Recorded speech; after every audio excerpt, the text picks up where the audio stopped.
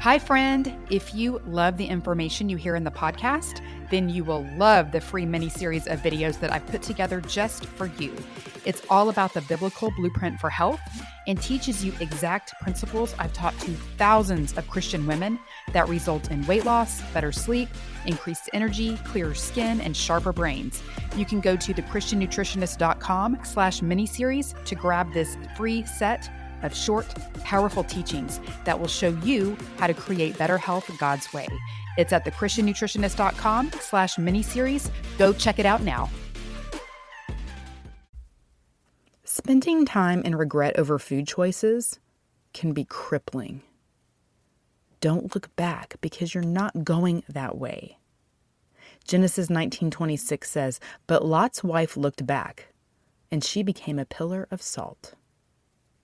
Learn from Lot's wife. When we look back, we can become frozen in our quote-unquote failure.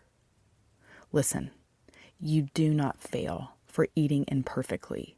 You only fail if you give guilt and shame more power than you do God. This is real life. Feasting, celebrations, and off days will happen. So give yourself some grace and look forward to the gift of another day.